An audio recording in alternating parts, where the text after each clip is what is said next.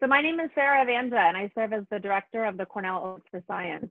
And today I want to welcome you to our inaugural live. Here at the Alliance for Science, we hope everyone, wherever you may be in the world, is safe and healthy in these times of challenge and uncertainty. Today, we're launching our newest initiative, Alliance for Science Live, a regular webinar series that will bring together voices from around the globe to engage in discussions around food, agriculture, and science. Today, we'll hear directly from 3 of our African correspondents about their reporting around the ground in Africa. Later this week, we'll hear about the rise of the anti-science movement in Brazil, and the conversations continue next week and beyond. Alliance for Science Live allows us to connect as a global community, discuss tough issues, hear diverse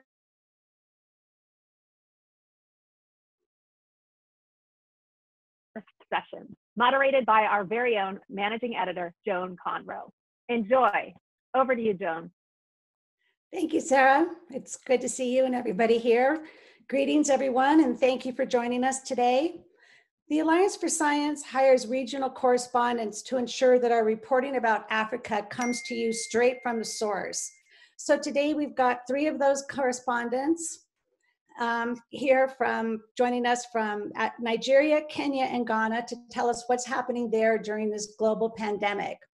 So let me introduce you to our correspondents, and at this time we'll do a little sound check with them as they say hi. So first we've got Nkechi Isaac, who's in Nigeria. Good, hello, Nkechi. Hello, Joanne. Great. Good to see you.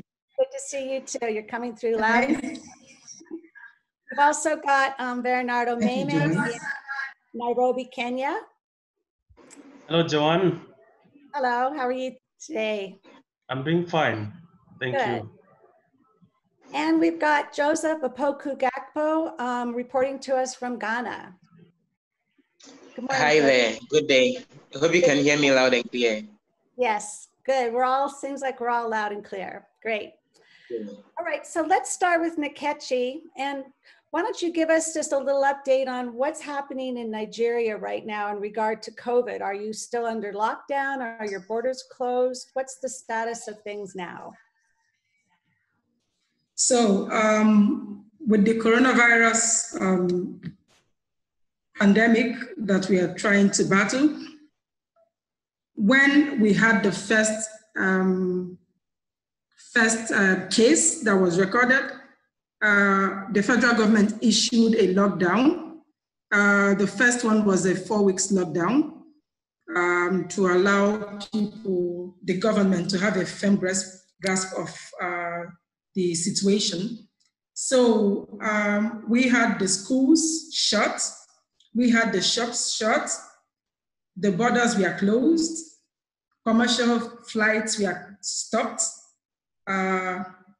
for the 4 weeks, and afterwards we had another 4 weeks to help government stop the spread of the rapid spread of the virus. But with things looking up, we had from April to last night, we've moved from 1 case in the beginning of the year, which was February, till now we have over 16,000. Mm. So, but now things are beginning to look up because we are beginning to have a gradual ease of the lockdown. Now, the Presidential Task Force on COVID-19 have issued some directives that will now allow worship centers to open. Mm-hmm. They allow civil servants who from grade 14 upwards can go to work, but the junior servants have to stay out till they get further directive. Then we also have the gradual ease of the lockdown in the markets. Prior to now, we had markets under lockdown. We only make use of the corner shops around the neighborhoods. But now, beginning to, with government feeling they are now having a grasp of the situation, they have also opened up the markets. Now, we have, even though it's not every day, we have 2 days of the week. They go to market on Mondays, on Wednesdays, and on Saturdays. The people allowed to trade now are the people who sell essential things like foodstuff. And then the market opens from 10 a.m. till around 4 p.m. Then now financial institutions, which we are shut before, has also been opened. Now you can go to bank, although they are running, before now it was not full scale, but now they have started running the 9 to 2 p.m. So things are getting back to normal here in Nigeria. That's basically the summary of what's going on right now in Nigeria. Okay, it's good to hear that things are easing up a little bit there. I'm sure everybody's happy to have things turn a little bit more to normal. Mimi, how about you? Tell us a little bit about what's the situation there in Nairobi and the rest of Kenya in terms of, are you still under lockdown? Are things moving? Is there testing? What's going on there?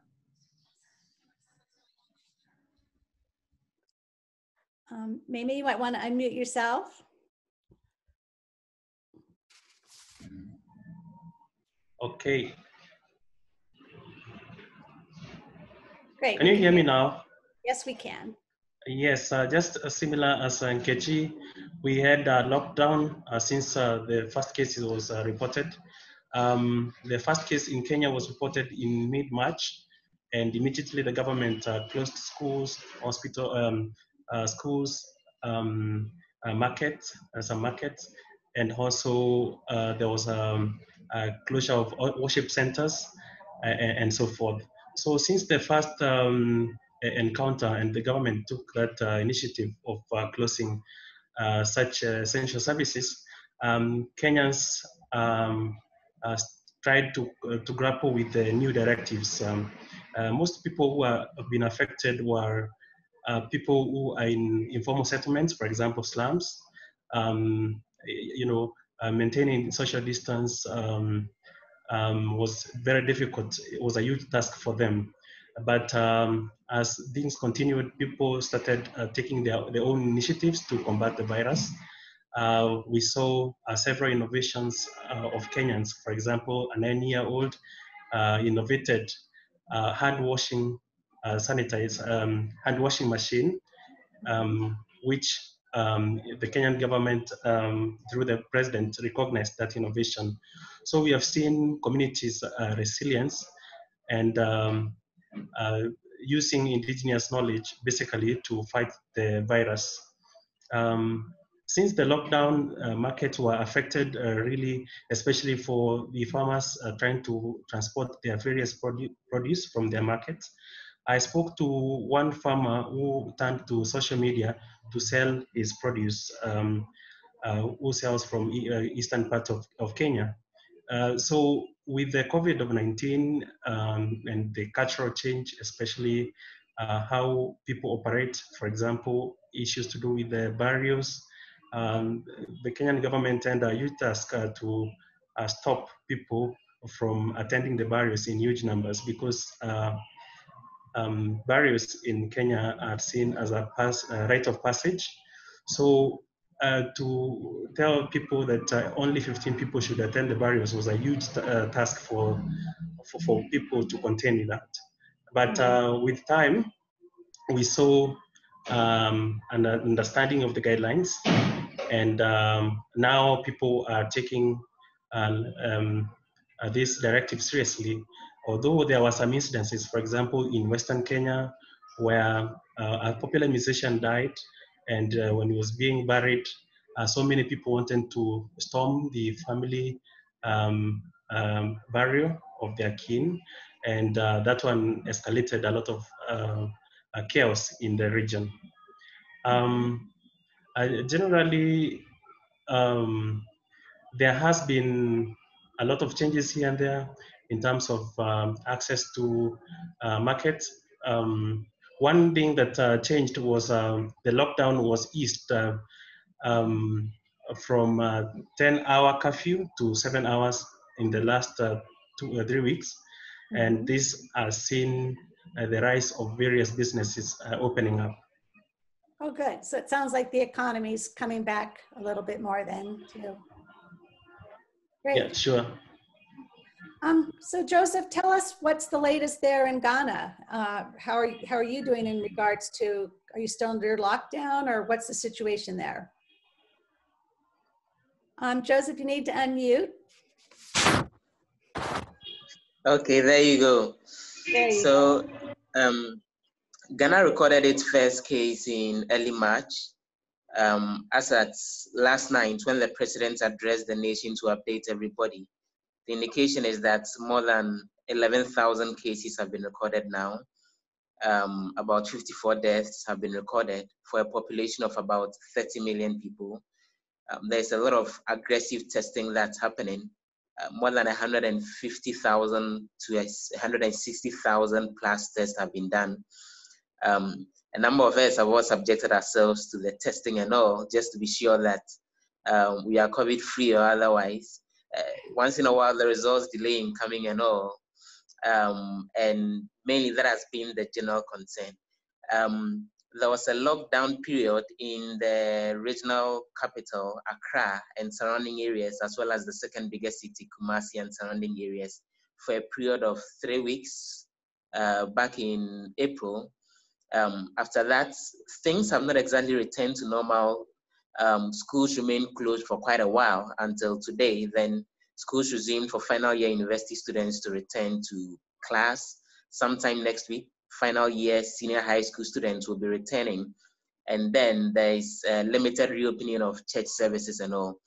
The conversation has been huge. Over the weekend as well, we got the disclosure that the health minister here in Ghana, Kweku Agyeman-Manu, had tested positive for the virus and was recovering in a health facility here in Accra. A local mayor who was in charge of more like the third biggest city in Ghana, the secondary Takoradi area, actually died late last week. And the indication is that he died as a result of COVID-19. And so there's been bits and pieces of very terrible news with regards to the virus, but generally there's more like a strong eagerness to get the economy reopened going forward. And so that is being pursued aggressively, with people being encouraged to social distance and to clean up their hands, even as schools reopen and churches reopen and all. I think that desire to get the economy going seems like it's a worldwide push now. So tell us a little bit about, how are people feeling about the virus there? Are they frightened, or are they worried? And what kind of conspiracy theories have you heard around the virus in Ghana? And so mainly at the start of the conversation, sometime in March, before we recorded our cases and all, and even throughout the period that there was the lockdown over the 3-week duration in some parts of the nation, then you got the sense people really were scared of it and were apprehensive. But then as time progressed, people are really seeing it as virtually normal. There's been the directive that people should wear their masks. A lot of it is not happening when you step out there on the street. There's been a lot of conspiracy theories. In fact, a gentleman was arrested and he's been put before court for circulating on social media that COVID-19 doesn't exist and that it's something that was thrown out there by the executive arm of government just to frighten people. And that, in fact, the gentleman in the video was encouraging people to disregard the directive the president had given in terms of banning public gatherings and all. The video went out there on social media for quite a while, but then eventually he was apprehended by the security agencies and he's been put before court. I'm sure a lot of folks may have seen that there is a video of a man of God which went viral in several parts of Africa, linking COVID-19 to the 5G technology. And this is a man of God who is actually based in South Africa. He is Nigerian, but he has very huge following in several parts of Ghana. And so when he put out what was actually a PowerPoint presentation, essentially making the point that COVID-19 is part of efforts to promote technologies like 5G, it went viral not only on Facebook, not only on on WhatsApp, but then in other places. And what it has resulted in has been a situation of media houses, for example, stepping up to the plate and trying to help counter the misinformation and conspiracy theories. So the organization that I work with, for example, Joy News, which runs a major TV station, a radio station, and a major online platform, has rolled out a project aimed at countering misinformation on COVID-19. And so we isolate some of the statements of misinformation, you know, put it out there on TV and on social media and get the experts to counter it and explain that as it's being put out, that's not exactly what it is. And so it's the whole conspiracy theories and all have generated some pushback from the media as well, trying to set the record straight. And so those have been some of the conversations, claims, for example, that there's a way of testing for COVID-19, which involves holding your breath for a period of 5 seconds. And if you're able to do that, then it means you are COVID-19 free, has also been circulating out there, or which the scientific community and some media houses have been making the efforts to counter so that people are not misinformed. Well, it's great to hear that there is this active effort to counter that kind of misinformation. So that's good. Nkechi, what about you? What are some of the conspiracy theories that you've seen around the virus there in Nigeria? So there are a lot going around when it comes to conspiracy theories, but the major one is basically that it's put out there. I make reference to the man of God that Joseph just mentioned. He was talking about that it's linked to 5G technology, which is a ploy, man-made, to get people to take vaccines, which is inevitably going to lead to the enthronement of the new world order, which is going to make, which is going to usher in the Armageddon, the end of. So he went on in the video to ask people not to be wary of the vaccine. It's most of the conspiracy theories going on in Nigeria is centered around the new world order and maybe the linking of 5G, the 5G technology, which we in Nigeria, we've not rolled out the 5G technology yet. So that's the gap that's in that claim, because we know we ran a test. There was a trial of the 5G technology. It was test run in Nigeria, and they are now trying to put up a report as to what the project was like. Now, there is also another video that was circulated in WhatsApp, where we had a cleric in the north telling people that there is nothing like coronavirus, that it's a scam by the government, so they should just not worry. He was telling the congregants, actually, it's like in a religious gathering. He was talking and he was making reference that coronavirus is not real. Now, after that video, which misinformed the people,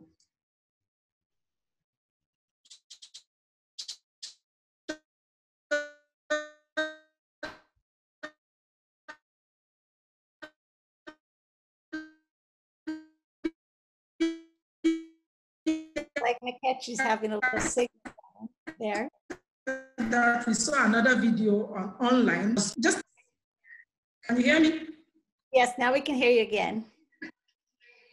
Okay. Now, after that video went viral, shortly after that, there was a spike in the number of cases recorded in that part of the country. Now the government had to draft in more health personnel to help contain the situation. So in terms of, conspiracy theories, we have quite a number of them. There is also this conspiracy, this theory that by another guy that claimed to have worked with a telecom company, who also linked his conspiracy theory to the 5G technology. most of them circle around the 5G. But and then he claimed that it's also a grand plan to also usher in the new world order. But all this will also measures when the government comes out to tell people to disregard that, that it's more of misleading the public in terms of taking precautionary measures when it comes to the coronavirus pandemic. Well, it's good to hear too that your government's being active in correcting that misinformation, letting people know that they shouldn't be listening to that. So Mamie, let's talk a little bit about, let's move to Kenya and hear a little report on what's happening with the availability of food in Kenya in the middle of the pandemic. Well, food security is still a major issue that the government guidelines are really supporting towards boosting food production. This week we saw government read the budget, and out of that budget, which was about 2.7 trillion budget, 53 billion was dedicated to agriculture. And this one, if you compare it with the 2019-2020 budget last year, which was red, it was allocated 58 billion. So there is a big discrepancy, and the government sources say that the argument is that the government has collected less revenue because of the COVID. So in response, Ministry of Agriculture has taken care of that and ensuring that the budget reaches the common farmer in the villages. One issue that they have done was to introduce e-voucher, whereby 200,000 farmers will benefit from e-voucher. So e-voucher means that the farmers will be able to receive cash donations from the government so that they can go ahead and buy the inputs. Secondly, the input has also been subsidized, almost zeroing seed cost. So in the near future, we are likely to see less cost of seed, which is a major issue. Remember that in Kenya, we've been affected mostly with floods, killing so many farmers, as well as wiping some farms. Secondly, there was an issue of locust, which invaded farms. I talked to one farmer in eastern part of Kenya, whose farming watermelon was wiped out by desert locust. So he was surprised that the locust could feed on his farm completely, and the seed, the watermelon, and not reached harvest stage. So it was a complete loss. Another farmer I spoke to talked about his livestock being affected by the desert locust. There was a huge reduction of milk, and also he lost some cattle as well because of the locust feeding on vegetation, and herders use this vegetation to feed on their cattle. Oh, so it's been such bad timing to have the COVID coming at the same time, as you mentioned, with the floods and the locusts. So they've kind of created this perfect storm of food shortages. So Kenya's getting ready to import some maize to help supplement the food supply there. Are there any other efforts that are underway to try to bring in additional food, or will that maize import probably take care of the problem? Well, the government, through the Ministry of Finance, allowed importation of 4 million bags, 2 million of consumable maize, and 2 million bags of yellow maize, which was supposed to be to make livestock feeds. The consignment is underway, and sources say that the maize will be arrived in the country anytime from this mid-June. So the government, apart from importing, through the county government, they established food security war room, whereby they are collecting data, real-time data from various county sources, so that they can know which counties is producing which commodity, and then After knowing that information, then they can share among various counties. Secondly, the Ministry of Agriculture has issued several guidelines with partners such as FAO to ensure that farmers use kitchen garden so that they can grow small crops to feed their families. Mm-hmm. Good. That sounds like a good approach. Hey, Joseph, let's hear from you. What's happening with the food supply there in Ghana in the midst of this pandemic? Unmute. Okay, there you go. So just as we've seen in Nigeria and Kenya, the impact has been quite huge. So for example, during the period when there was the lockdown, then it was a very big issue because there was a lot of panic buying even after government announced plans for the lockdown. And market surveys show that food prices skyrocketed somewhere between 30 and 50% on the average. Some major staples, for example, skyrocketed up to 100% in terms of how much they were going for. And during the period of lockdown, yes, although we had a situation where markets were exempt and food stores were open, the prices had gone up to the extent that people were finding it, quite difficult buying some of those produce and all. Not just that, there's also the potential impact going into the future because, for example, when you look at the seed industry specifically, I've been engaging the folks that run the sector, and we all know that there's a lot of push to get farmers to adopt more of improved seeds in terms of what they plant on the fields because the yields are a lot higher.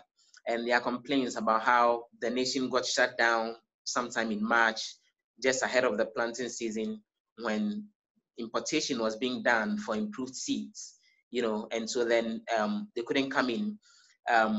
Commercial flights are not getting in, and so those who want to bring in improved seeds, we happen to import quite a large chunk of that.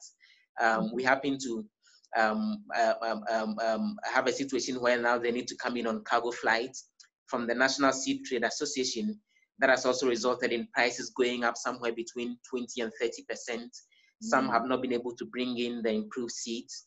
The local companies that work on improved seeds, for example, they are not getting the needed labor to get it done because of lockdown restrictions. That also posing some impact. And then farmers are being virtually forced to go back to their own seeds to replant instead of going in for the improved seeds, which obviously will reduce productivity. Ghana averagely spends about $100 million every month importing various agricultural produce, again, because of the lockdown. That is not happening. And we've seen a situation where there is huge impact on a lot of our major cash crops that we export. So for example, cashew, cocoa is being negatively hit.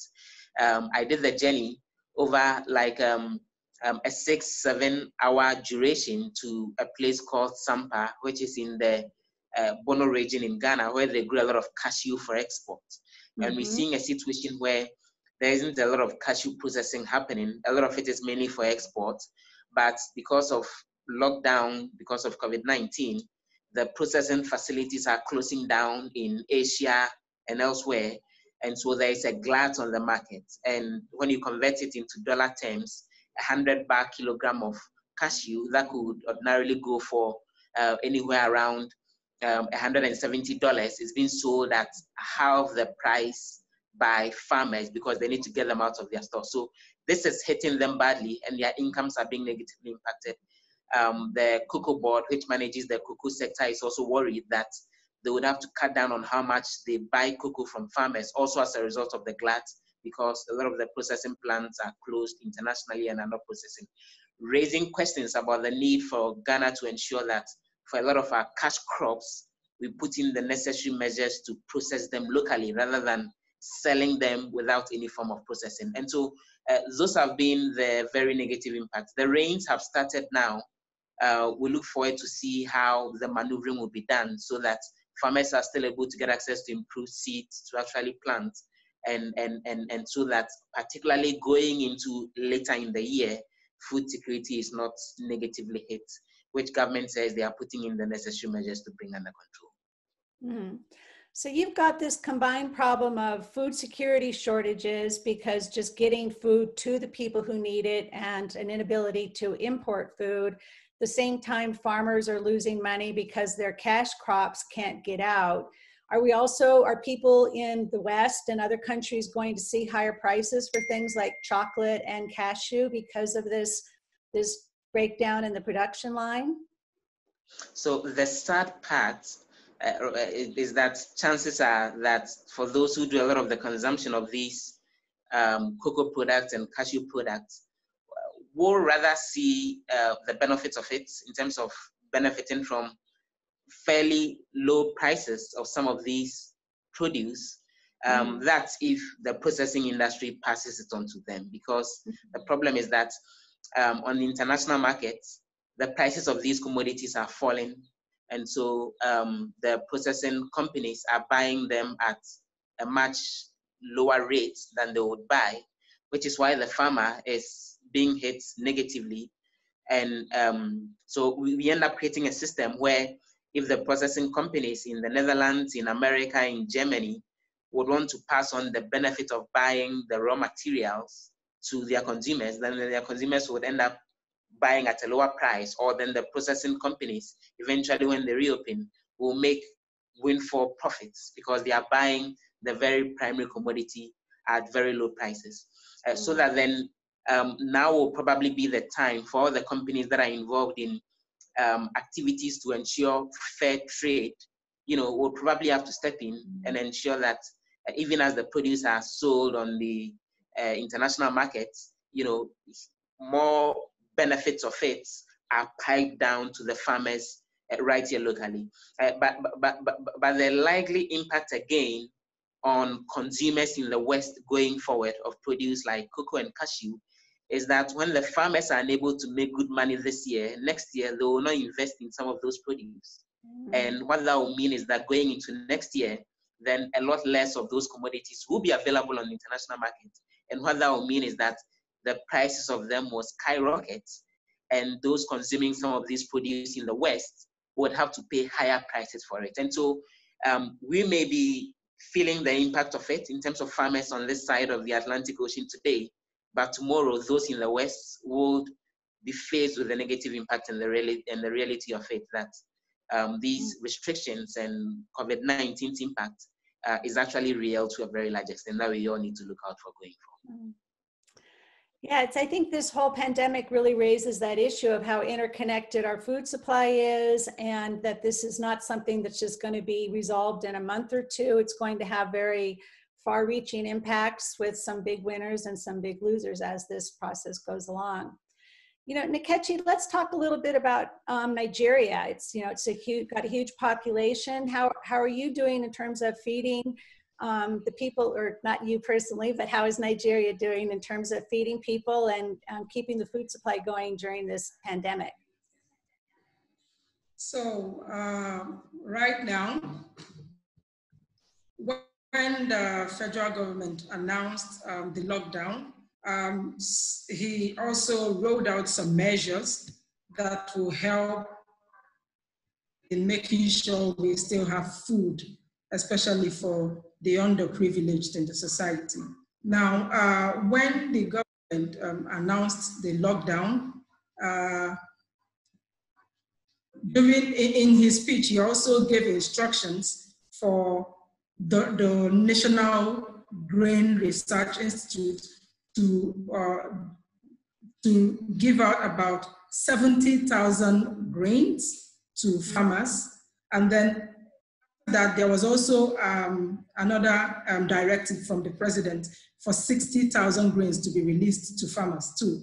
Then apart from giving out palliatives by the federal government, which the underprivileged people were giving conditional cash transfer to make sure they are able to at least get the basic needs during the lockdown period, which was under $100 for each month. The federal government directed for the distribution of about 15,000 metric tons of grains that were confiscated sometime by the Nigerian customs. Okay, the federal government also gave directive for the moratorium for 3 months for there is a scheme that's going on. We have the one that's called the trader money. We have the one called the market money, and then we have the farmer money. So it's in a bid to make sure that the farmers have access to money and grain. Then we also have the state governments taking also initiative of giving out palliatives to the underprivileged. Each state government has its own project, also targeted at getting across to the underprivileged, those who the lockdown is going to bite more. Now, apart from that, we also have, we are also planting some of the grains that were given out by the Minister of Science and Technology, also told NAFDA to also make improved seeds available to farmers in Nigeria. So those are some of the initiatives by the government to make sure farmers have something to plant to get back and make sure we have food for the people. Even though, I was talking to a farmer recently, and she was saying that we are going to have food shortages despite all this effort by the federal government. Because apart from what the federal government is trying to do, our farming, which is basically low key, but it's not mechanized per se. We import most of the things we use to farm. We import some set of fertilizers, we import seeds, and then we import the pesticides, insecticides that are used by farmers. Now, with the lockdown, which came around the time of the planting season was about to commence, it's now farmers to assess those things because the agribusiness people were unable to restock before the lockdown was put in place. So it's kind of a tricky situation where the government is making effort, but because of our huge population, this is going to have a bite later in the future, which is going to inevitably is going to lead to shortages, which is going to lead to a spike in prices of this food stuff in the future. Yeah, it sounds like a difficult situation. And then when you mentioned the, access to improved seeds and fertilizers and things like this happened at a time when Nigeria was getting ready to roll out its GMO, its BT cowpea, which is of course such an important food crop in West Africa. So tell us a little bit about how has that rollout been affected by the pandemic? Are farmers still able to get that pest-resistant seed, or are they, is that on hold right now, or what's going on?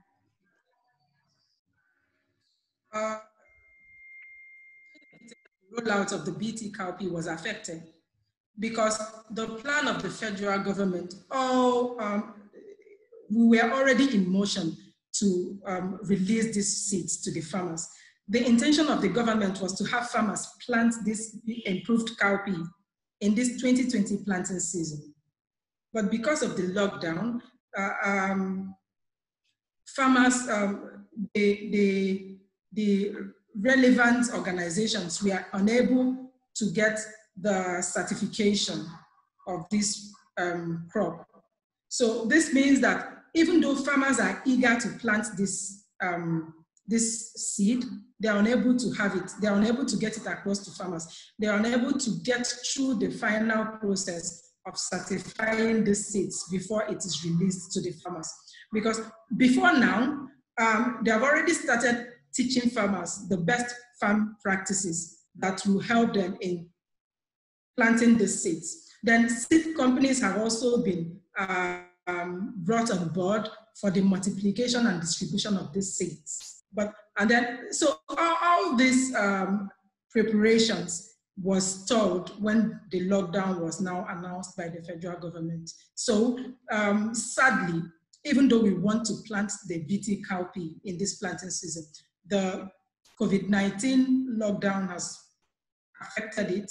So we have missed this planting season because it's raining already, farmers are already planting. So it's probably going to be another planting season from the way I see it. Mm-hmm. So there's another crop that's going to be another food crop that can potentially be having increased shortages because of the losses that the farmers suffer from the traditional cowpea.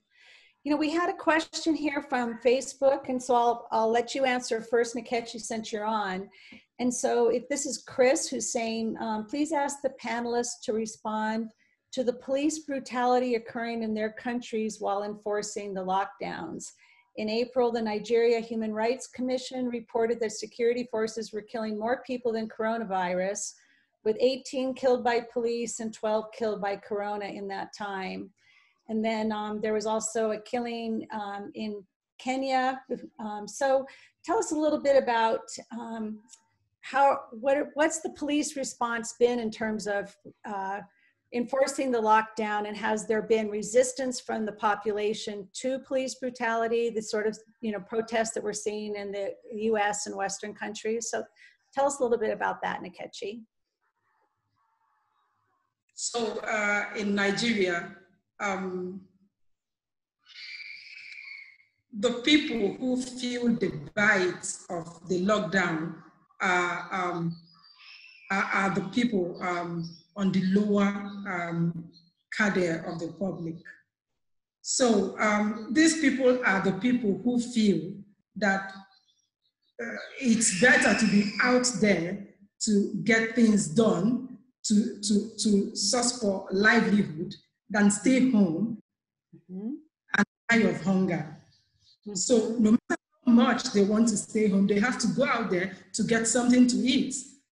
So now this is a friction between the police, who are the law enforcement people, and the people who feel they have to go out to eat, or it's a tricky situation where trying to balance between staying safe and eating.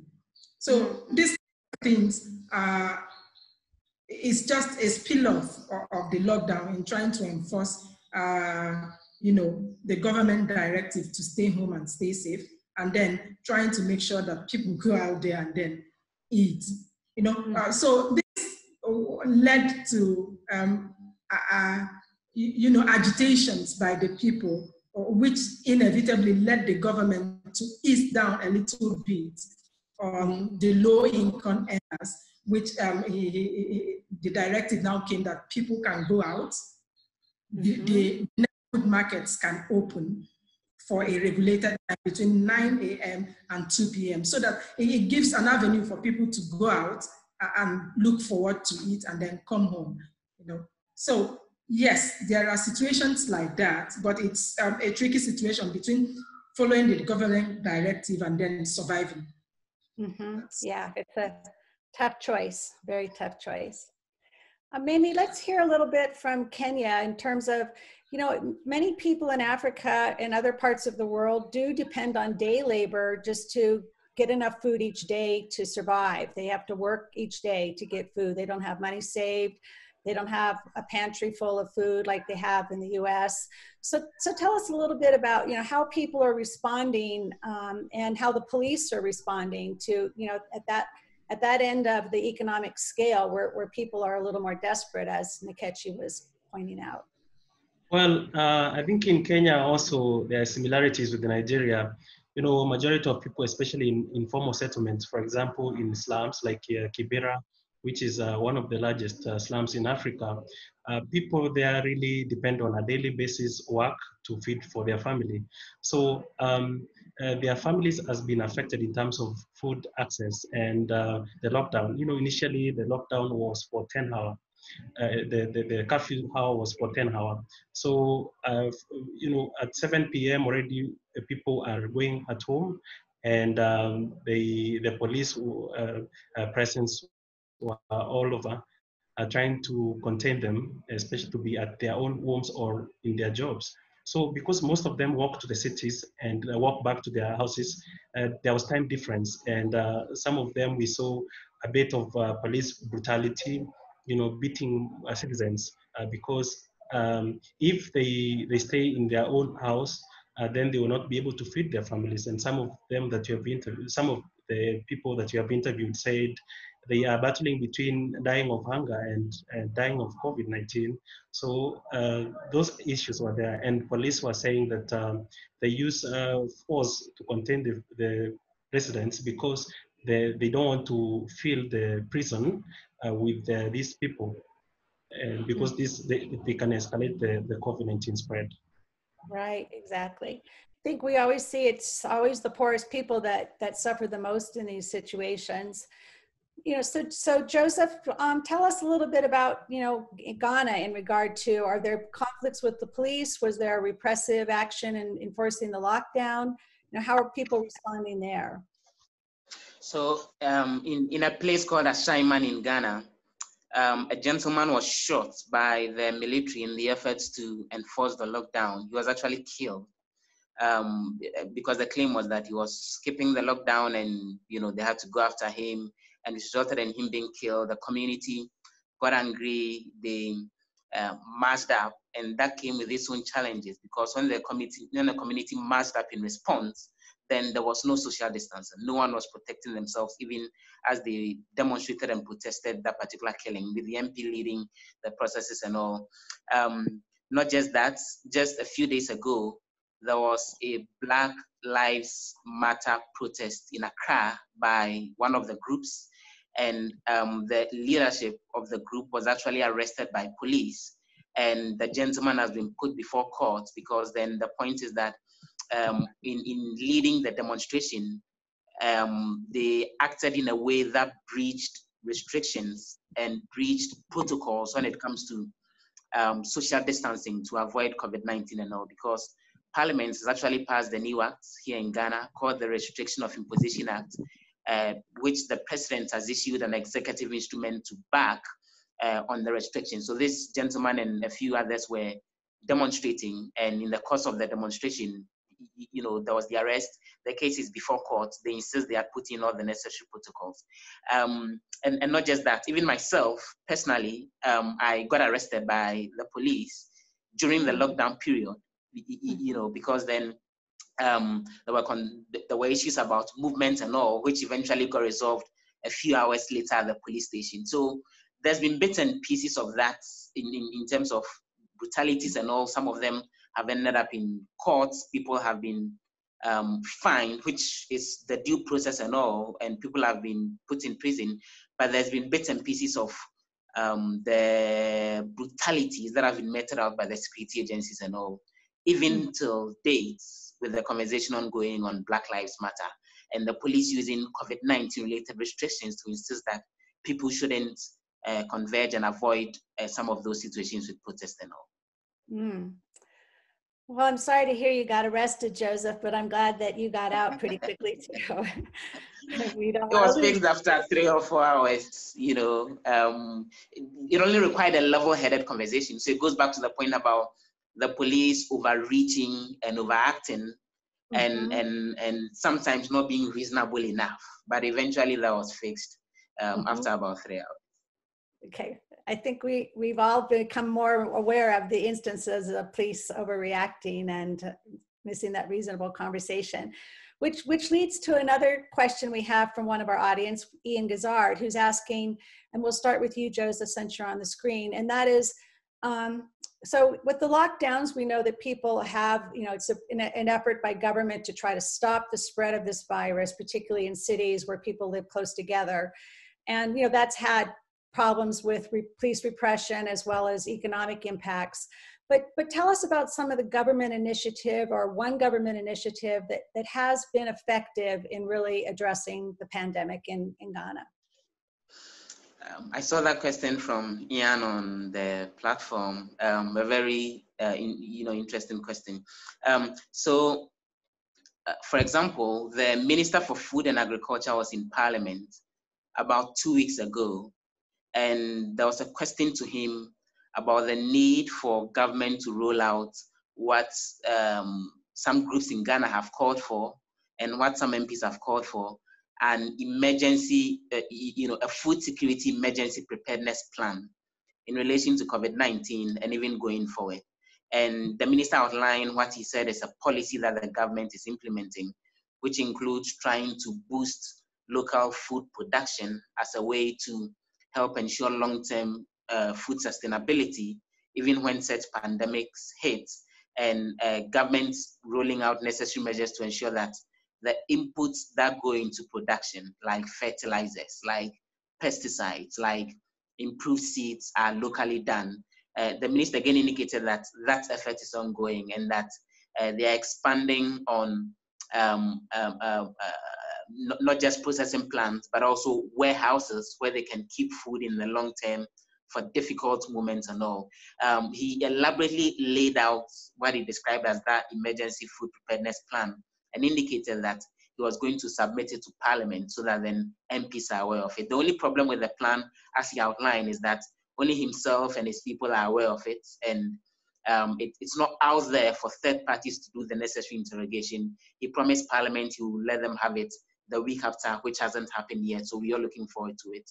So that looked like a reasonable way around it, building local capacity, so that then when the borders have to be locked and people have to stay in their local vicinities to control a pandemic, then they can still have access to food and all. So localizing food production is what the minister has advocated for. We all wait to see how that gets rolled out eventually, so we don't have some of these challenges emerging going into the future.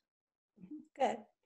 Mamie, what about you? What's one initiative that the Kenyan government has come up with that in a response to this that you think has been particularly effective or helpful?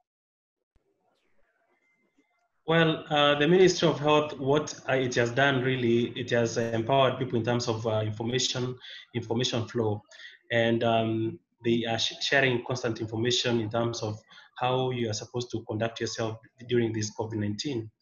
But then there is also the rise of citizen journalism, whereby people are reporting cases. For example, people who are traveling from cities to their village, and then citizens would report that case to the chief, who is a government representative. Then the government representative effects various measures that has been implemented, but has been issued by the government. So we have seen the rise of citizen journalism, people becoming more responsive with information, and also putting the government to the task. But then also in terms of food production as well, the government has been proactive in terms of issuing various guidelines on how basically food can be distributed from one area to another. There was an issue of exports. For example, government has a lot of emphasis on export, especially on flour exports, which is a very essential commodity.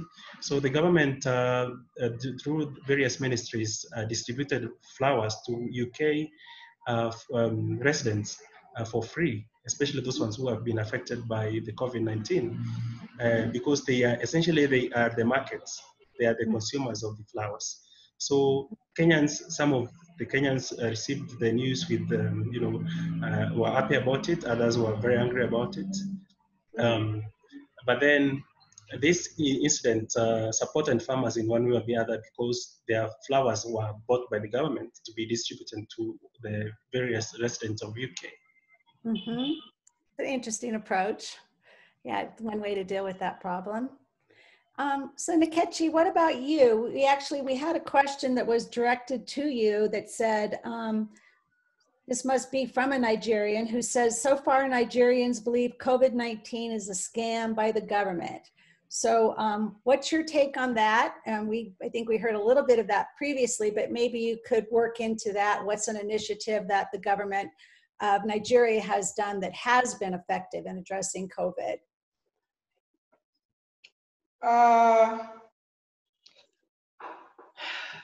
The take that COVID-19 is not real, it's obviously a farce. Because if you take a tour, I think one of the first victims of the virus was the chief of staff of our president, who is a very highly placed official who died of COVID-19 complications. Now, apart from that, we've had even state governors come out to say that they are positive to the virus and who have had to go to self-isolation. And there was a recent case of a media mogul, the owner of African Independent Television, whose son traveled and came back and was positive to the virus. And when he was tested, the whole family was tested. The family of about 7 were positive to the virus. So they had to take them to the isolation center for treatment. And then they recovered and they were released. Issues that coronavirus is calm is out of the question. Now, you know, even though people are coming up with the myth that Africa is too hot for the virus and things like that, it is still real because the number keeps increasing and the number of deaths keep growing. As of today, I think we have over 400 deaths from the virus. So where are the deaths coming from if it's not real? Right.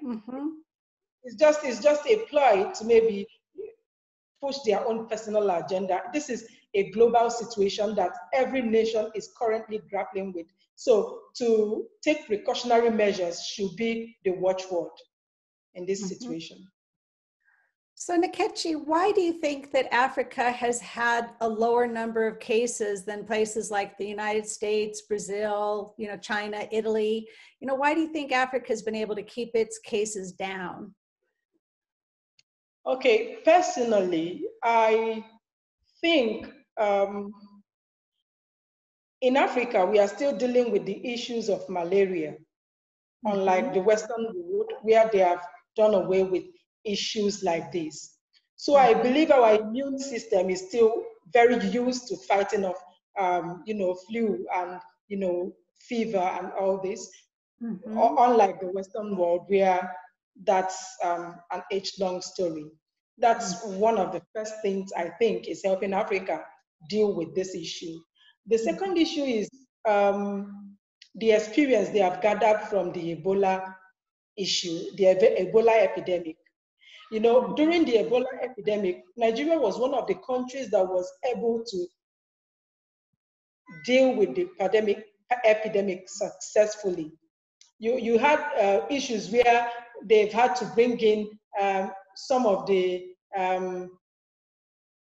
things they used with Ebola, like contact tracing, you know, and then isolation, and then opening up of more areas to keep people in isolation. So I think these 2 points, number one for me is that our immune system is still used to dealing with issues of flu, and then our experience that we have gathered from the previous epidemic, like these ones, they are still coming into play now. So it's helping the government to keep a firm grasp of the situation right now. It's a very good point about malaria. I just recently saw a little graphic that shows the top causes of death throughout the world. And for a very long time, it was malaria, but now COVID has topped that. So I think a lot of people, as you mentioned, in the West sort of forget about malaria, but it's a very real problem in Asia and Africa. So we're just about out of time, but I want to wrap up by asking each of you to summarize by, we've heard about the bad things that have happened in terms of police repression, lockdown, food shortages, things like that, and of course, death and sickness, but what's some positive outcome that you think might come out of this? Something good that might come out for the continent or your country because of this pandemic? We'll start with you, Nkechi, and then we'll move on. Okay, so for me, I think it's going to be the ability to open up to more technologies. You know, during the lockdown, during the COVID-19 lockdown, we've had to be forced to try to function as a society in isolation. You know, now we have meetings, virtual meetings. We still try to run governments. We still try to go out there and do things we should have done from isolation. This means that even at the end of the COVID-19, we are going to go into an era where the society can depend more on technology to function. Now, prior to now, everybody needed to be in the same venue to have a meeting. But with the advent of the coronavirus, people now can effectively meet, have virtual meetings. And then it's also going to help us be more independent when it comes to, you know, trying to get our food supply chain working. Because now, with the lockdown, people still have to eat and farmers still have to plant. Now, this has forced our local seed companies to try to, you know, fill in the gaps in terms of making sure there are enough seeds for farmers to plant. I think it's some of the things my takeaway from the pandemic. Yeah, that's. I think there often is some positive out of it. What about you, Maymay? What do you think is something positive that might result from this whole situation there in Kenya? Well, Kenya is almost similar to Nigeria, as Nkechi says. One of the issues that we really see is a rise of innovations. For example, I reported on Kitui County, which is producing PPEs and the local mask. So the importation of mask has been, we are importing less mask because local companies are manufacturing. So the manufacturing, which is under the Big Four agenda of the president, is being sustained. And, farmers and also various agricultural producers are using innovative ways, for example, social media to sell their produce. So we have seen people who did not necessarily were not involved in agricultural value chain getting involved. Even in some areas, we have seen the rise of car boots, people selling produce from their own cars, cutting the various elements of challenges of accessing markets. Being innovative and getting it right to the customer and cutting out the middleman. And what about you, Joseph? What do you see as something positive that might come out of this in Ghana? I'll tie that in directly with the question you asked Nkechi about how come COVID-19 cases in Africa are low. To give your government the credits, they've been very proactive. A lot of nations locked down even before they recorded their very first cases of COVID-19 in terms of the borders, you know, so they closed down airports, you know, as a proactive measure, despite all its negative sides. A lot of Ghana, for example, went into lockdown when there were, if my memory serves me, just about 400 cases of COVID-19, you know, and South Africa has some of the strongest COVID-19 restrictions, although their cases are nowhere near what Italy and Germany and the US has. So I think that aside everything else that has been said, the cases are low because we've been proactive and scared, and we've rolled out the measures to get ahead of it. So it taught us the lesson that if we take things seriously and we are proactive and we respond when we need to, we can deal with situations going forward. And I think that's a key lesson that Africa would learn, and it will inform decisions going forward. The other key thing, which I think would be a positive out of COVID-19, has been beyond the technologies, as Bernardo mentioned earlier. For example, when it comes to using local treatments to deal with the everyday challenges that we face and investing in them. I think for us in Africa, it's so much of an eye-opener.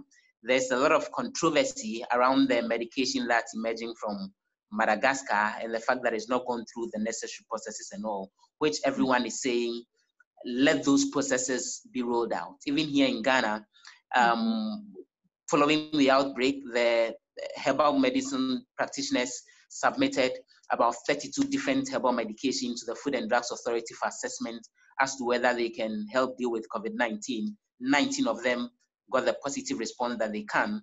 And now the conversation is that the processes have begun to get it through the necessary trials and even clinical trials and get international approval for it. So it's opening our eyes to the fact that we can come up with local remedies to deal with some of these challenges and open it up to international standards and critiques in terms of how they get adopted eventually.